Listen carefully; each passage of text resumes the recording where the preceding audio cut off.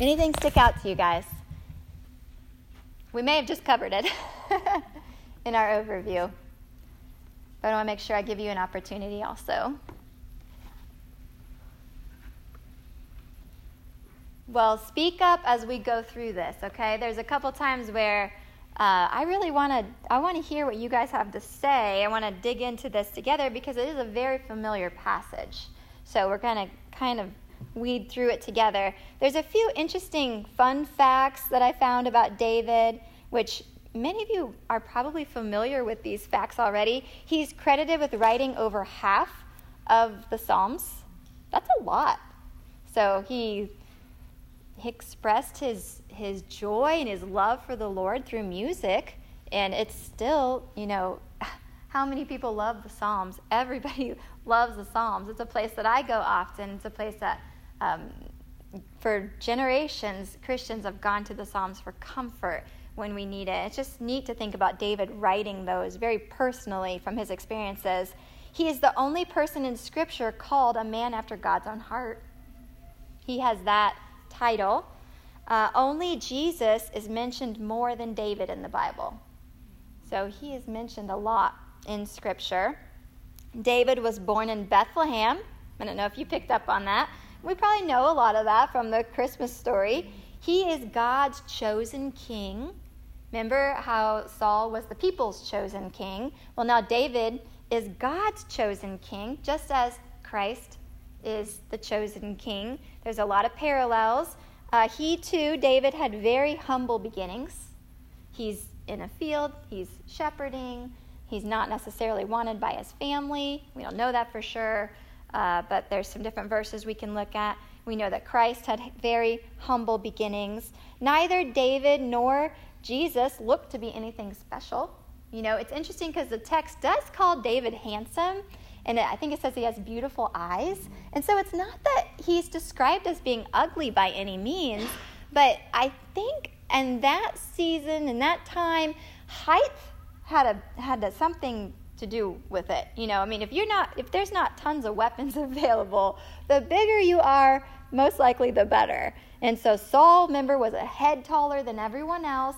So that was good news for Israel to have a tall king. And now I think what we're getting is a small boy to start with. We don't know how old he is. There's discrepancy. But maybe he was 12. Maybe he was already a teenager. He wasn't that old. So I'm not sure that David was always short. The Bible sort of makes it sound like he's small. I don't know if he's always that way. I think it starts off with that he's young. I think he's definitely young to start off with. He could have been. We don't know how tall he was. The whole point, though, in describing Saul as tall, and then we get this idea that Eliab, the oldest brother, is also quite tall. The idea is that tall is associated with pride. It's like, I'm upright. I'm tall, prideful. And in this case, the short is associated with humble. So you can kind of think about it that way. I'm not sure he was really that short, but maybe he was. So, but nonetheless, the text does sort of lead us to believe that there just wasn't much special about David, right? Not much special about him. Who would choose him as the king? And that leads us to think about Christ, who had very humble beginnings. And is it Isaiah 51, 54? It talks about him not being anything special. Like you wouldn't even notice that Jesus, not the greatest looking man, but he was amazing man. So, and David ends up being an amazing man, even though we know he was not perfect by any means. God anoints David, and then with his spirit, and then there's a correlation that we don't know how long it was, but then David is sent out to go and defeat Israel's enemy after 40 days. So there's a correlation there. There's a parallel with Christ, who, when he is baptized, he's anointed with the Spirit, right? And then he goes into the wilderness for 40 days to fight our giant, the devil. So you see that parallel happening in this story. Now, from all appearances, I want you to keep the word appearances in mind. David, like we've talked about, he didn't look like a king. It wasn't who anyone would have chosen. He could have continued to be small, maybe not, we don't know. Eliab, however, was quite tall, and that's what leads Samuel to think, this must be the guy. It must be him. And the Lord is so quick to point out to him, no, that is not what I look at. In verse 7, as we've already mentioned, do not look on his appearance or on the height of his stature, because I have rejected Eliab. That's what the Lord is saying. I've rejected him, for the Lord sees not as man sees. Man looks on the outward appearance, but the Lord looks on the heart. For the Lord sees, not as man sees, the Lord looks. Now in verse 1 of chapter 16, when God tells Samuel to get up, fill your horn with oil, I'm going to send you to Bethlehem. I have provided for myself a king. That word provided, I'm going to try and say it how they said it. Raha. Ooh, I did it. Raha. That's the Hebrew word for provided. And it means see or look. So there's this whole theme of seeing and looking. God is seeing, God is looking. So in essence, what he is telling Samuel is, I have seen someone. I have looked and I have seen. And this is my man. Okay? So he tells him then to get his flask of oil. When God looked, we don't know, but let's speculate for a minute. He looked and he saw. What did he see in David? What do you think he saw when he looked at David? Any thoughts on that? Just share the first thing that comes to your mind. Humility. What was that? Servant. Humility. Both of those, yes, I think are huge. Yeah, I think humility is huge, and the humility is what allows him to be a servant in any situation that he's put in. I was thinking like Willingness. Like when he dropped the food and he came in and he was like speaking like he was an adult or head of something, you know. Yeah. He didn't hold back. He was willing to do whatever God's will was, right? I think you peeked at my notes, actually. Maybe, Jenna. Not sure. I want you to go to Acts 13:22.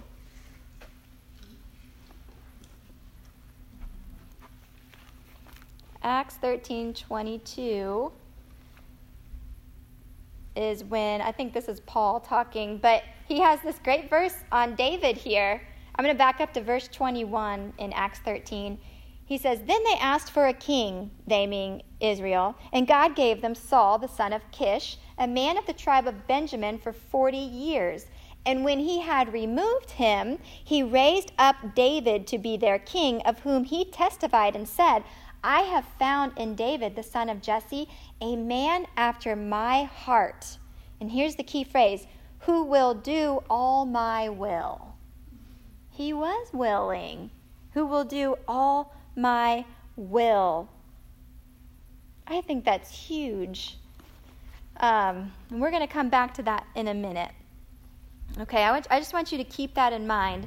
David's heart was not necessarily something that was extra special. Like, he wasn't born with an extra special heart that none of us have. He was just like us with a sinful nature, and yet his heart was willing. He had a willing, humble servant's heart.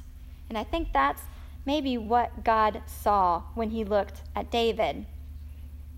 Now, the text gives us no indication of this conversation that takes place between Samuel and Dad Jesse.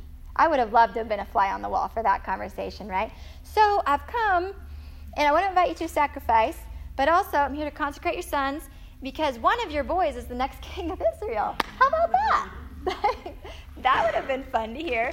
Maybe he seems kind of like a blunt guy to me, so maybe he just came right out and said it. I don't know. I thought it was also funny that when he arrives, the elders of the town are trembling that Samuel's there. Why do you think they're trembling that Samuel's arrived? Because they thought he was bringing judgment from God. Yeah.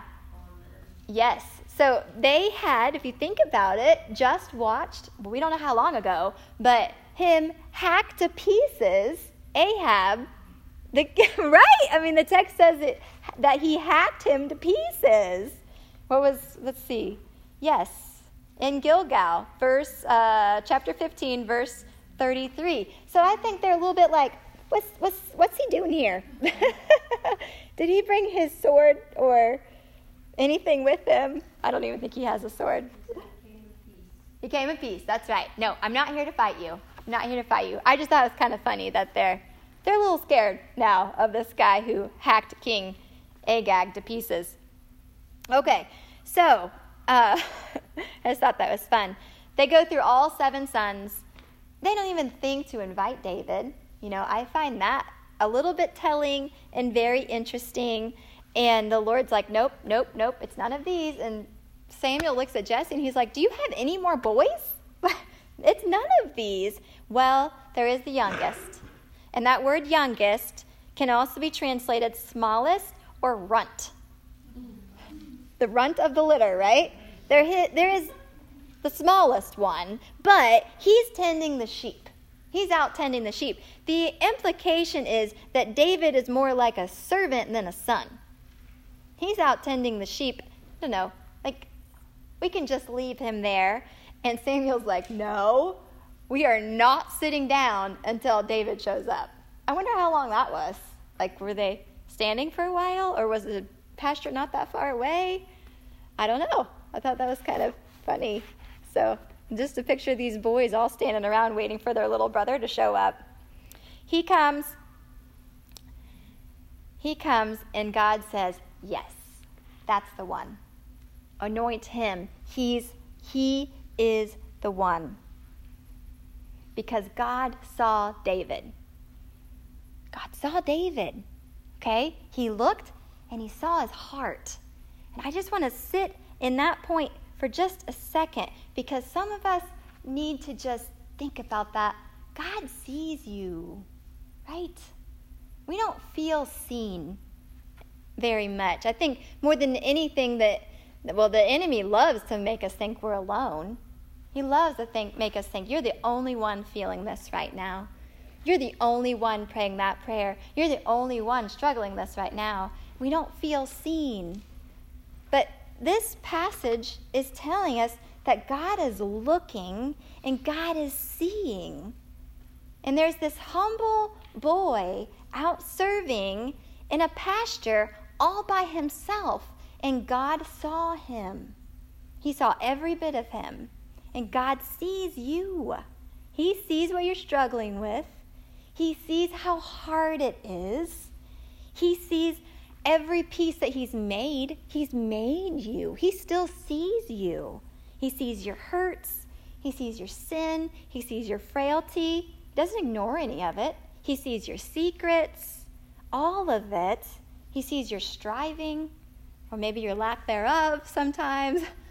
He sees all of it, and yet he still says, come to me. I'm waiting for you. I see you, and I want to be with you. I want to spend time with you. I just thought that was so special, just to think about God looking, and he sees you. He sees inside of you. He knows everything that's going on, yet we try and hide things or act like we need to explain. Isn't that just the best? When you go to pray, and then you're like, let me tell you what happened, Lord. And he's like, I was there. I mean, I know you don't need to relay the details to me, Stacy. Let's just get to the point. He sees you, okay? He sees me. He knows what's going on inside of us. Now, we don't know the situation between David and his family, his brothers, his dad. There's a couple different verses in the Psalms that might give us some indication as to what was going on. One of those is Psalm 51:5. You can just write it down or you can turn. Psalm 51:5 says, behold, I was brought forth in iniquity, and in sin did my mother conceive me. It could just be that he was born a sinner. It could just be that's what he's getting after. But there are some theories, and we don't know that. They're not necessarily biblical because they're not in the Bible, but there are some theories that he was born into an interesting situation. His mother's not really talked about. So was he born from a servant woman? That was a popular thing to do then. We don't necessarily know. Another one is Psalm 27:10. And that one says, "For my father and my mother have forsaken me, but the Lord will take me in." 27:10. "For my father and my mother have forsaken me, but the Lord will take me in." Those are the words of David. He felt forsaken by his family for some reason. We don't know what, but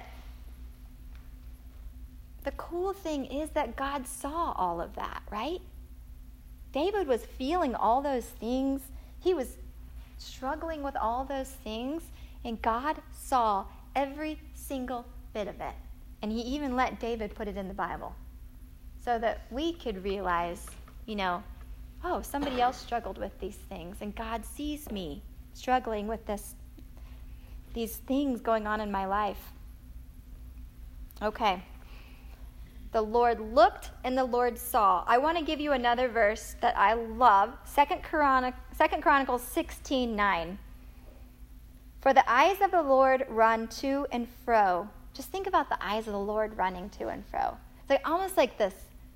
I'm not going to use the word frantic. That's the word I want to use, but there's nothing frantic about the Lord. But just the searching. "The eyes of the Lord run to and fro throughout the whole earth to give support to those whose heart is blameless toward him." He wants to give support to those whose heart is blameless toward him. The heart. Okay, God sees you. He sees your heart. And praise the Lord that God has given us a new heart, right? The Bible also talks about that. And he takes our heart of stone and he replaces it with a heart of flesh. So we can have confidence before the Lord because our wretched heart, we couldn't do anything. God gives us a new heart. He fills us with the Holy Spirit, right? He changes us, okay? On the flip side of that, though, we still spend tons of time on the outside, don't we? We fret so much about our outward appearance when God is looking at the heart. He cares about what is going on inside of us. I was thinking about my growing up years and just how much time I spent on my bangs alone. Okay? Right? I don't know if anyone else is like this. We can look at pictures. I would get the top one really curled nicely up, the bottom one perfectly down, or there would be some good teasing going on. And I'm telling you, if I was having a good bangs day, I had a good day. If my bangs were not happening, my attitude stunk about as much as my hot hair. We'll just say that. It all just came down to my bangs, right? And now it's probably more my clothes. I do my hair for you ladies. And then I do my hair on Sundays. I probably do my hair twice a week. That's about it, much to Craig's dismay. He's like, wow, there's the lady I married. But now it's probably more my clothes. I'm fret over the way my clothes feel or how I look in my clothes. We stand in front of the mirror so much, so worried about what we look like, always saying, man, I'm getting gray hair now, or this or that, or I look fat today, or just all of the things that we worry about. We just fret and fret and fret over our outward appearance. I don't have bangs anymore. I got rid of those in college. Thank the Lord for that roommate. Who also introduced me, I'll tell you this, to plucking my eyebrows. We can all thank her.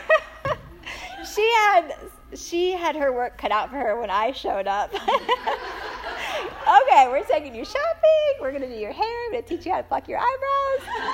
Wow. Thank you. No, I only have brothers. This is all before. All before. I don't even know if he would have noticed me. I know.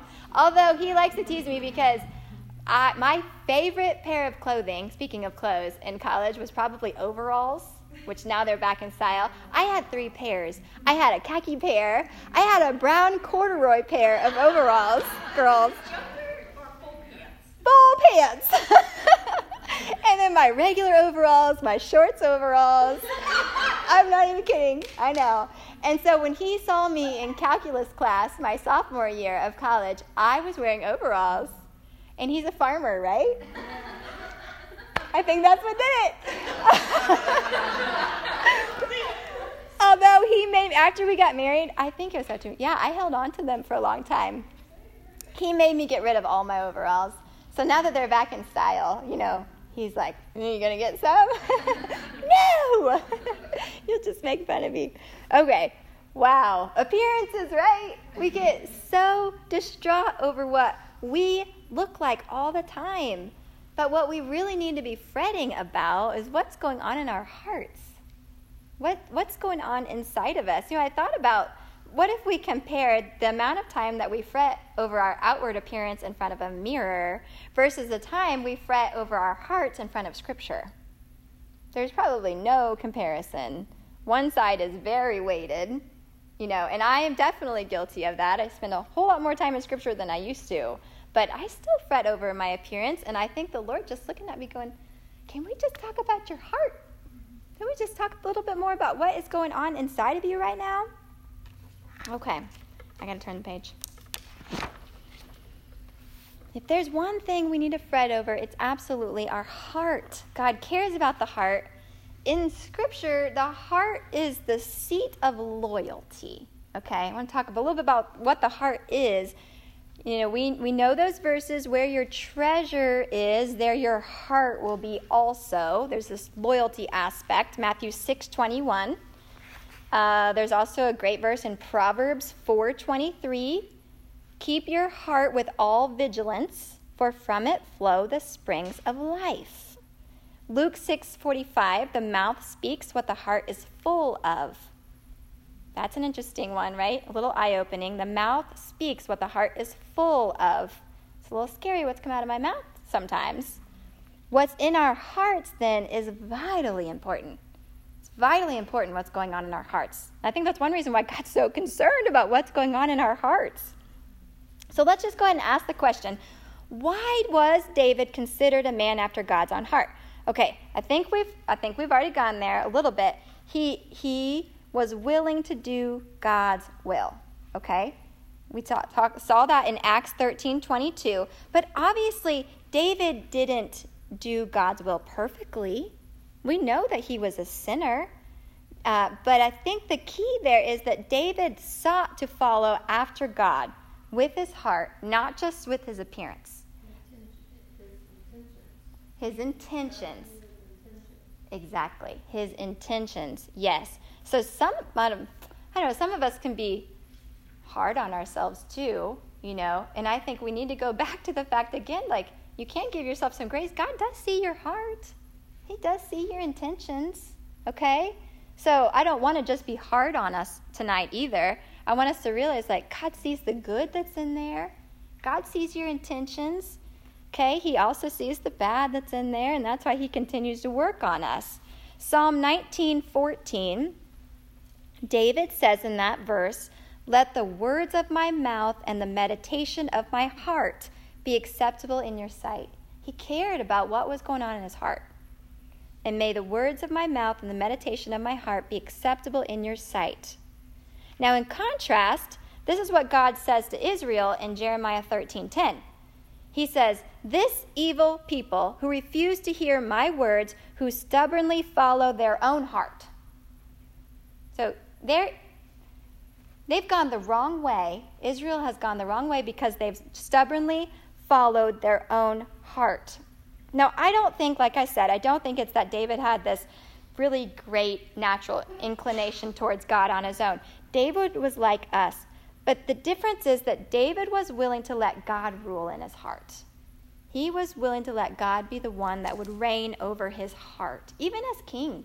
I read through so many Psalms this week where David was like, the Lord is king. God is king. He is the sovereign one. I mean, he let God reign, even though he had the crown on his head for many years, and he did have that humility. And I think that is also one big reason, like we talked about, why the Lord chose him. Okay. The society The heart is such an interesting topic in society today, right? I mean, if you get on social media, it usually doesn't take very long to find something that says, follow your heart. Follow your heart. And like we Christians want to look at that and we're like, I don't know about that. I don't know. But then what's wrong with that? So I thought about that this week and I thought, if God is not the one in charge of your heart, then don't follow your heart. But if God is the one in charge of your heart, follow your heart. I think we know when we're allowing the Lord to reign in our heart and when we're not. I'm going to give you 2 principles tonight, and this is your first one. The only trustworthy heart is the heart that's trusting God. The only trustworthy heart is the heart that's trusting God.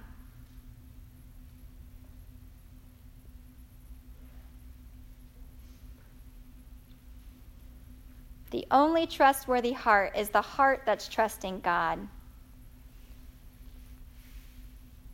Because I don't want to just tell you never follow your heart. Never follow your heart. No, if we're believers, if we have the Holy Spirit, if we're following the Lord, what's he tell us? He tells us that he takes us, right, and gives us the desires of our heart. He gives us new desires when we follow after him. So then it's okay to follow your heart. If your heart is trusting God, you can follow your heart. If your heart is not where it's supposed to be, don't follow your heart. You don't want to. You don't want to follow your own instincts. You don't want to just follow your own, decisions, your own will. Don't follow your heart then. The world tells us that's the world side of things. Just go do what you want. Do what you want. Then take it by storm. This is your life. Do what you want. That's not a trustworthy heart. The only trustworthy heart is the heart that's trusting God. Then I think you can follow your heart. So that was eye-opening to me a few years ago just to think about that. I would just get to these places of indecision. Like, I don't know what I'm supposed to do. I don't know what I'm supposed to do and what's the right thing to do and I don't know what to do. And then somebody said to me, have you been in the Word? Yeah. Have you been praying? Yeah. Have you been spent time? Have you been really spending time with the Lord, Stacey? Yeah, I can say that I have. Okay. Then what's in your heart? Do you kind of see that? Like, if we're spending time with God, I think God puts the right things in our heart. And sometimes we just need to go with that. We need to have enough courage, like David does in the next chapter, to go, I can do this. This is what the Lord has sent me to do this. I would not be up here if it were not for what God has done in my heart or giving me the courage to do that in my heart. Now this is my heart. This really, teaching women's Bible study, I can honestly tell you, is my heart. It wasn't always that way. If I had followed my heart a long time ago, I would have been a flight attendant, all right? I would not be here. I'd be in a hotel somewhere. Thankfully, I followed the Lord. And He has put these desires in my heart. And so now when I say, last winter, I said, I think the Lord is telling me to teach a Thursday night Bible study, and I just cannot shake it. I don't know what to do about it. The intention was for me to follow my heart at that point. It was the right thing. So we can check those heart things against Scripture. That's one of the beautiful things of it. We can go, does this fit with Scripture? Well, obviously, teaching a Bible study would fit with Scripture, if it's really what the Lord wanted. And He did, because He brought all of you ladies here, which is so much fun. Do you see what I'm saying? How the difference is? There is an element that as believers, we can follow our heart because He gives us a new heart. But we don't want to follow our heart if we're not trusting Him, if we're not spending time with Him, if we're not willing to let Him reign in our lives, if He is not our Lord over our decisions and over what we're doing each day, our hearts are not trustworthy on their own. But when God gets a hold of them and changes them, molds them, and shapes you and puts those desires in there, you can follow your heart. That's the beauty of it. Okay? All right. If that makes sense, we're moving on. We are moving on. I want to go back to, real quick, I just want to show you Hannah's song. Hannah's song again in chapter 2, is her song over and over is acting really like a table of contents for all of Samuel. And I never realized that before. And I think it's really cool. If you look at chapter 2, verse 7, in her song she says, "The Lord makes poor and makes rich. He brings low and he exalts." That's what we see going on here with Saul and David. Verse 8, "He raises up the poor from the dust." Literally, I think with David out in the pastures, right? He raises them up. He lifts the needy from the ash heap to make them sit with princes and inherit a seat of honor. For the pillars of the earth are the Lord's, and on them he has set the world. He will guard the feet of his faithful ones, but the wicked shall be cut off in darkness, for not by might shall a man prevail. Do you see how her song just continues to be kind of a table of contents for everything going on in Samuel? Right here in chapter 16, when David is anointed with the Spirit and then the Holy Spirit is taken away from Saul, this is what's going on in the song. There is a rising up and there was a bringing down, okay, right here. And I just quickly want to point out that the Holy Spirit in the Old Testament was given to individuals to equip them for certain tasks. I think there's like 100 people in the Old Testament that are said to have had the Holy Spirit. It's different today. Every single believer is gifted with the Holy Spirit, and God does not take his Spirit from us. Amen. I know. Praise the Lord. I'm so thankful for that. He does not take his Spirit from you. It is his gift. It is his gift. And in Romans 8, there is a great verse if you want to look at it later. I don't even know where I am now. Romans 8, 14 through 16 talks about adoption. And that's one of the ways I think that the Lord kind of pictures for us that this is a solid thing.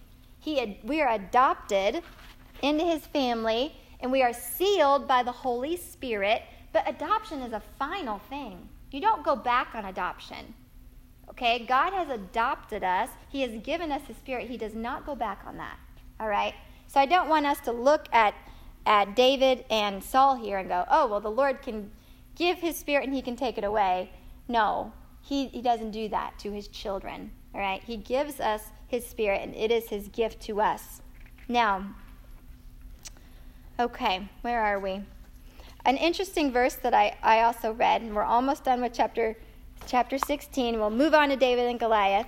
But as I was studying this week, I ended up in Psalm 23. And, of course, that's the Lord is my shepherd psalm, right? So famous. And it was just interesting, and I think you'll find this interesting. Psalm 23:5 says, "You prepare a table before me in the presence of my enemies. You anoint my head with oil, my cup overflows." So what's happening in the story right now in chapter 16? The anointing, he is anointed with oil, and you prepare a table before me, and then they're going to go eat at a sacrifice, right? They're getting ready to go feast at a sacrifice. So right here in Psalm 23, I just never put that together before. You prepare a table before me in the presence of my enemies. You anoint my head with oil. My cup overflows. He can't believe this. If that verse has anything to do with what's going on in chapter 16, then it might be some enlightenment to, he might be calling his brothers his enemies. In that, and it was an aha moment for me to think about that verse and David's initial anointing in the presence of his enemies. You prepare a table for me. Maybe, just like Saul, he was the guest of honor at this sacrifice. Doesn't tell us that, but he could have been. Okay. We already talked about then the providence of God in the second half of chapter 16. It's just super ironic that Saul provides for himself the same man that God provided for himself. Like, how funny is that? The crazy thing is, I don't know if you guys caught this or not, but when Saul is struggling and some guy in his court says, I know a guy I know a guy who can come and help you. He's this great warrior, this man of valor. I mean, what he says all these crazy things. And I'm looking at that verse going, wait a minute. I thought David was just this little shepherd boy. How in the world is he already a man of valor? And where's the description? It's in 18. I have seen a son of Jesse the Bethlehemite who is skillful in playing, a man of valor, a man of war, prudent in speech, and a man of good presence, and the Lord is with him. So evidently it was quite obvious that the Spirit was upon him in some way. Either that or maybe this kid was just close friends with David. But again, I thought about appearances, and I thought, that's how this guy sees David. That's how David appears to this guy. But he obviously doesn't appear that way to his family. So you go to the next chapter 17, okay? And he doesn't appear that way to Eliab, does he? His oldest brother, when David shows up. No one thinks of this guy as a man of valor. No one thinks of him as a man of war. Isn't that interesting? Just kind of thinking about how he's described. They will think of him that way very soon. Okay. I don't even know where I am. This always happens to me, guys. It always happens. Second principle. Yeah, that's a good guess. That's a really good guess. We're not quite there yet. Okay. Yes. David's described as this great man of valor, this man of war. And yet, as we start chapter 17, what is David doing? Where is he? He's taking care of the sheep. He's still taking care of the sheep. That really struck me. He went back to normal life. He knows he's going to be the next king of Israel, and yet he just goes on. Didn't Saul do the same thing? Yes, he did. I thought that was... Yes. I don't know if that stuck out to me. Yeah, he did. You're exactly right. Yes. And I thought about that a lot this week. I think so often in our lives, we deem things as unnecessary or maybe even mundane, or that we do all kinds of stuff in our days or whatever, and we're just like, this is pointless, this is pointless, this is pointless. David's time in the pasture was not pointless. None of that time was pointless, okay? What we often see as mundane, God just might see as necessary.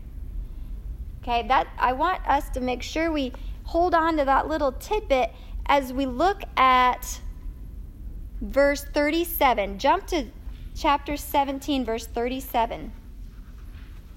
David shows up. The Israelites are fighting the Philistines. They've been a standstill for 40 days. What does he say in verse 37 to Saul? He tells him, "The Lord who delivered me from the paw of the lion and from the paw of the bear will deliver me from the hand of this Philistine." Isn't that interesting? But how many times do I thought when he is out there in the pasture, right, all by himself, maybe feeling sorry for himself because his family doesn't want to be around him. Who knows what's going on? And these lions keep coming, and these bears keep coming, and he's like, Lord, is this ever going to end? Like, why do you keep bringing these lions and these bears? Why can't you just leave me alone? God was training him. God was training him for this moment right here. He was also training him to be king. You see, there's appearances. It goes back to appearances. What may have looked to David like, what does my life even matter? I'm just out here shepherding a bunch of sheep. My family doesn't even really care about me. Appearances. What might have appeared to David as mundane or unfair was his training ground for the very life that God had prepared for him. You see, we can't see those things. We can only see on the outside, right? But God sees the inner workings. He constantly sees the inner plan. He doesn't see our heart. He's sovereignly guiding all those things. So I don't know if David ever prayed, Lord, why do these bears keep coming? Why do these lions keep coming? I would have complained about it. And yet when he gets in front of Saul and he sees Goliath, he's like, they're just going to be like another bear. He's just going to be like a lion. I can take him on. That time in the wilderness, that time in the pasture, that time with the sheep is where David built his confidence in the Lord. It was not mundane. It was necessary. God does not waste time in our lives. We waste time. We waste time. God does not waste time. So there might be some things, this is where I'm trying to go, I hope it's making sense, but there might be some things where you're just like, ugh, I wish we could just move on from this. Maybe it's training ground. Maybe it's training ground for what God has prepared for you over there. But you're not there yet. And our goal then is to serve like David served. Willingly. He willingly went back to his sheep. He willingly went and played his music for some crazy king. And then he willingly went to the battlefield and was willing to put himself out there on the front lines. But only after he developed this confidence in the Lord. Where did he develop that? In those moments that nobody else saw, right? In those moments when he was alone. In the time when it was just him and the Lord. That's where he developed that confidence.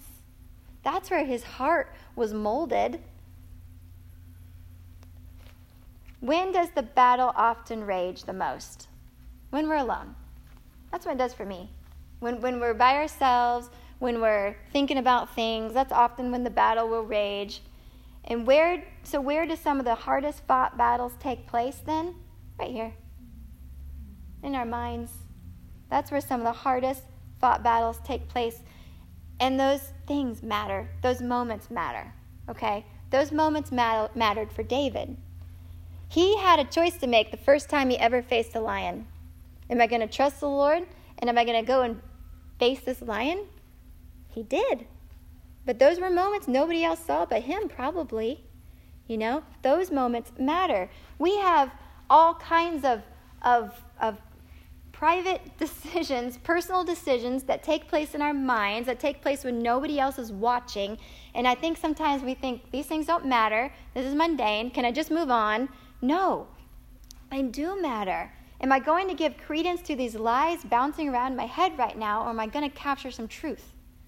That's what shapes your heart. Those little personal decisions. Am I going to let worry and fear overwhelm me, or am I going to trust God?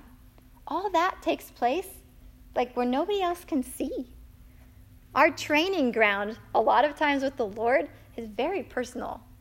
It's those little moments where we can choose the Lord or not choose the Lord. Am I going to slander? Am I going to fume? Am I going to fuss? Am I going to be mad at my husband? Or am I going to figure out a way to love him in this moment right now? Those moments matter. Okay, so here's your principle. We made it. The heart is a product of the mind. Does that make sense? The heart is a product of the mind.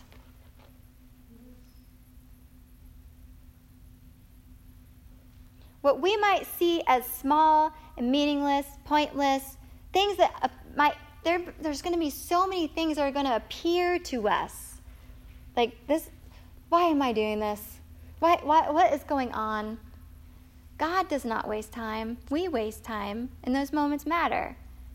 And so we need to turn to the Lord. Let our heart be willing to follow the Lord and go, okay, well, maybe you're training me. Maybe you're molding my heart right now for something else, okay? Because when David showed up, he was ready. He was ready. He did not hesitate at all to go and face Goliath, right? He had some fierce faith at that point. But that just didn't happen.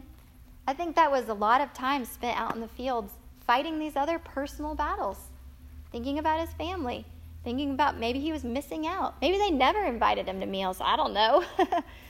All those times when he had made the decision to worship God instead or trust the Lord instead, God was molding that heart in David. He didn't just naturally have that. And then one day, man, God saw, God looked, God called, and David was ready. Now, as we wrap this up, I want to think a little bit more about appearances. Think about the story of David and Goliath, okay? There's so many things that just appeared that really weren't the way they were. Goliath appears fierce and unbeatable, right? He appears to be this unbeatable guy. He's like 9 feet tall, and he has some really impressive armor. Like his coat that he wears is like 125 pounds alone, okay? It's state-of-the-art armor that he's wearing. This guy appears to be unbeatable. But we know he was beatable, right? Okay, Israel appears to be in quite the pickle, don't they? They've been at this for 40 days. No one seems to want to fight this guy. It appears to be a helpless situation. It was not helpless, was it? But it appeared that way.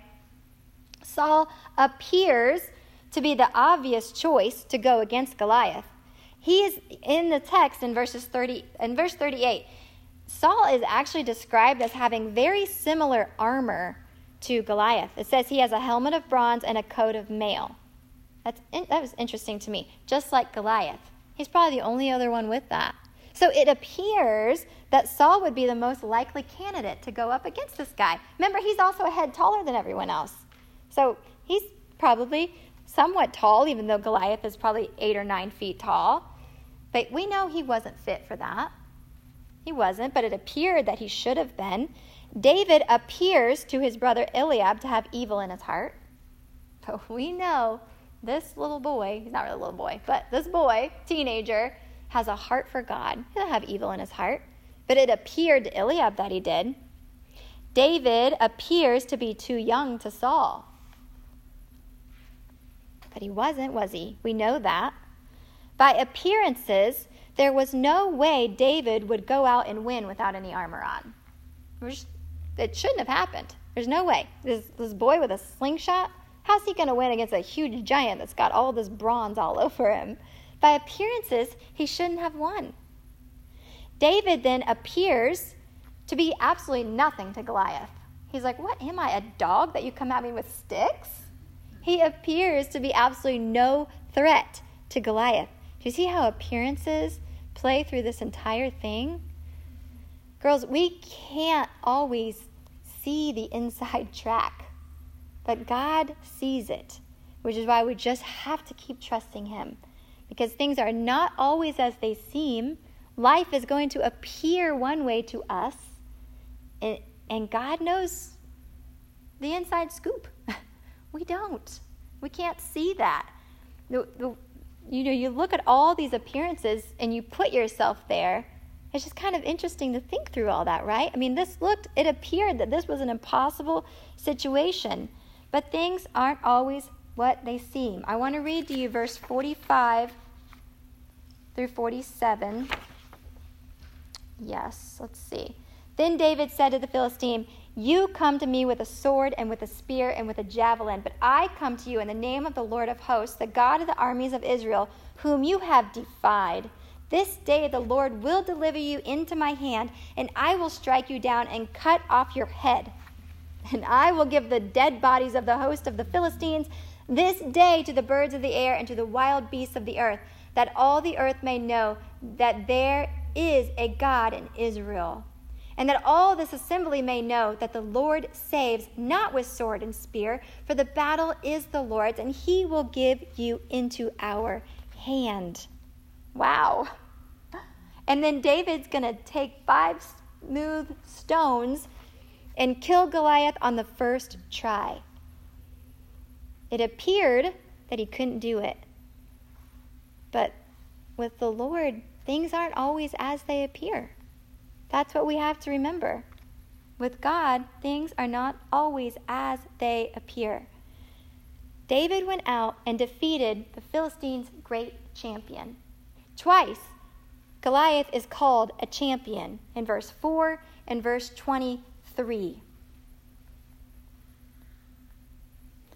Now, there is a temptation, I'm going to come back to that point in just a second, when reading this story, to put ourselves in the place of David. I think sometimes It can get taught that way. Like, just be strong and go out and fight your battles. You can do it in the Lord. But we are not David in this story. We are not to emulate David in this story. We are not to rush at the enemy with our armor off. We're to have our armor on at all times. We are the Israelites in this story, standing on the sidelines with our knees knocking because we cannot defeat the enemy without the Lord. We know the end of the story, right?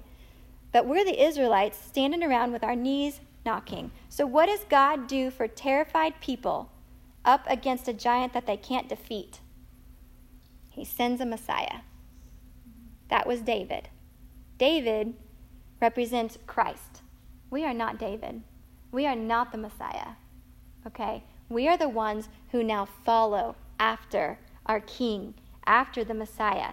Now, what's really cool is that word champion in verses 4 and 23 literally means the man of the between. That's what the word champion means, the man of the between. David becomes the man of the between in this story. He becomes Israel's champion. He's the man of the between. Christ is our champion. He is the man of the between. He went between us and God, didn't he? And he made it possible for us to get to God.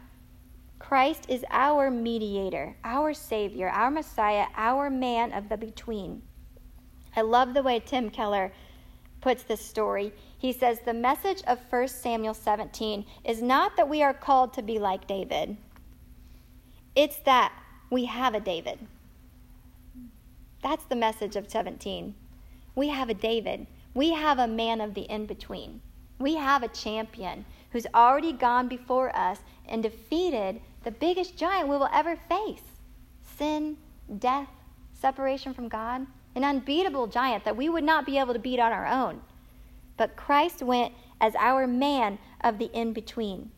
And what's really cool is if you go to Hebrews chapter 11, and it's the Hall of Fame of faith, right? You go through all of those different people. And the writer of Hebrews tells us, consider the faith of Abraham, consider the faith of Jacob and Moses and Samuel. Goes through all of them. He even mentions David. Consider David, but then go and fix your eyes on Jesus. Consider them, but then go and look. Go and fix your eyes on Jesus. Hebrews 12:2 says, looking to Jesus, the founder and perfecter of our faith. That word founder can also be translated champion. Isn't that cool? Look to your champion. He's your champion. He's your man in the middle. That's who your heart goes after. It may not appear to us right now that we have a champion. You may not feel like you have a champion. You may feel a little lost. You may feel a little forgotten, right? Appearances. We got to get off the appearances. We can't see, but we can trust the Lord. It may not appear that Christianity is winning right now. Some days I'm not sure that it is. When I turn on the news, we have a huge election next week. I don't know what's going to happen. It may appear that we've totally lost it. I don't know. There's going to be things that are going to appear like the whole world has gone crazy. We can't focus on those appearances. We need to focus on our champion. That's the great news of chapter 17, is we have a man that's already defeated the biggest enemy there is, and we can focus on him. The only giant we have is the one that's already been defeated: sin, death, and separation from God. The obstacle is no longer Goliath. The obstacle then is our own unbelief. That's what keeps us distracted, our own unbelief. We're following our own heart, our own sin, not willing to bring our heart under the rule of our own champion. We have a champion, right? So whatever life may appear to be to you right now, whatever appears to happen next week, whatever part of your appearance you might be currently struggling with, our hope is not in appearances. That's what I want you to take away tonight. Our hope is not in appearances. Appearances are very misleading. Mislead us all the time. Our hope is not in appearances. Our hope is in Christ. Our hope is in the champion. So I'll end with reading 2 Corinthians 4, 16 through 18. I thought it fit perfectly with this. 2 Corinthians 4, 16 through 18 says, "So we do not lose heart. Though our outer self is wasting away, our inner self is being renewed day by day. For this light momentary affliction is preparing for us an eternal weight of glory beyond all comparison, as we look not to the things that are seen," appearances, right? "As we look not to the things that are seen, but to the things that are unseen. For the things that are seen are transient, but the things that are unseen are eternal." Don't look at the appearance. Look at your champion. I'll pray. Father, thank you for your word. Thank you for being our man of the in-between. Thank you for being our champion, Lord. You're our champion. You've already won. We don't have a Goliath anymore, Lord. And I pray that our hearts will be bent on trusting you no matter what. No matter what happens when we walk out of here tonight, no matter what happens next week, no matter what happens in the months to come, Lord, may we remember that you are our champion and we follow after you. And it's in Jesus' name I pray. Amen. Did that make sense? Okay, good. Go home and ponder it. I know, because you know I will.